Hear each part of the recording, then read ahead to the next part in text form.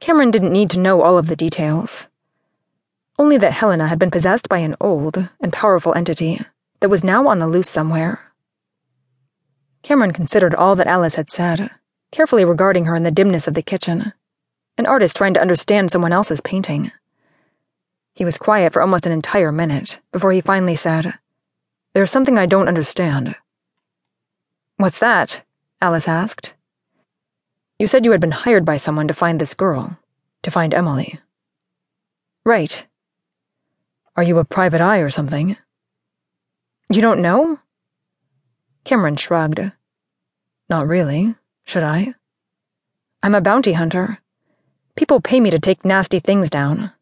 I'm damn good at it, too." "But it wasn't Isaac who hired you." "No, I went to him for help." "Because you're not a mage." "Exactly." "Then, what are you?" Alice cocked her eyebrow again. "You're asking too many questions.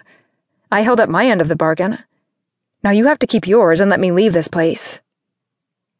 Cameron took a deep breath through his nose, but kept his lips pressed together, trying to decide whether to accept her terms or not. When his mind was made up, he nodded. "A deal is a deal," he said.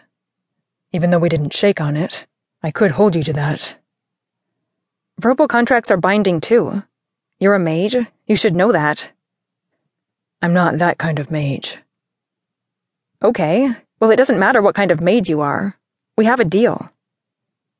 Alice went to walk around Cameron, but he stretched his hand across the open kitchen arch just as she was about to pass him, barring her way. "We had a deal," she warned. "We do, and I'm keeping it, on one condition." "No conditions." "You're going to want to accept this one." "Am I?" she asked, placing a hand on her hip and flicking her long hair over her shoulder.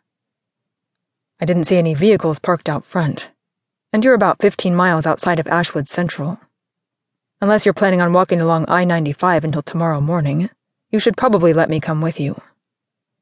"You want to come with me?" "Why not? If this whole thing is as dangerous as you say, you may need a hand. A hand I'm willing to offer." "Because you promised Isaac?"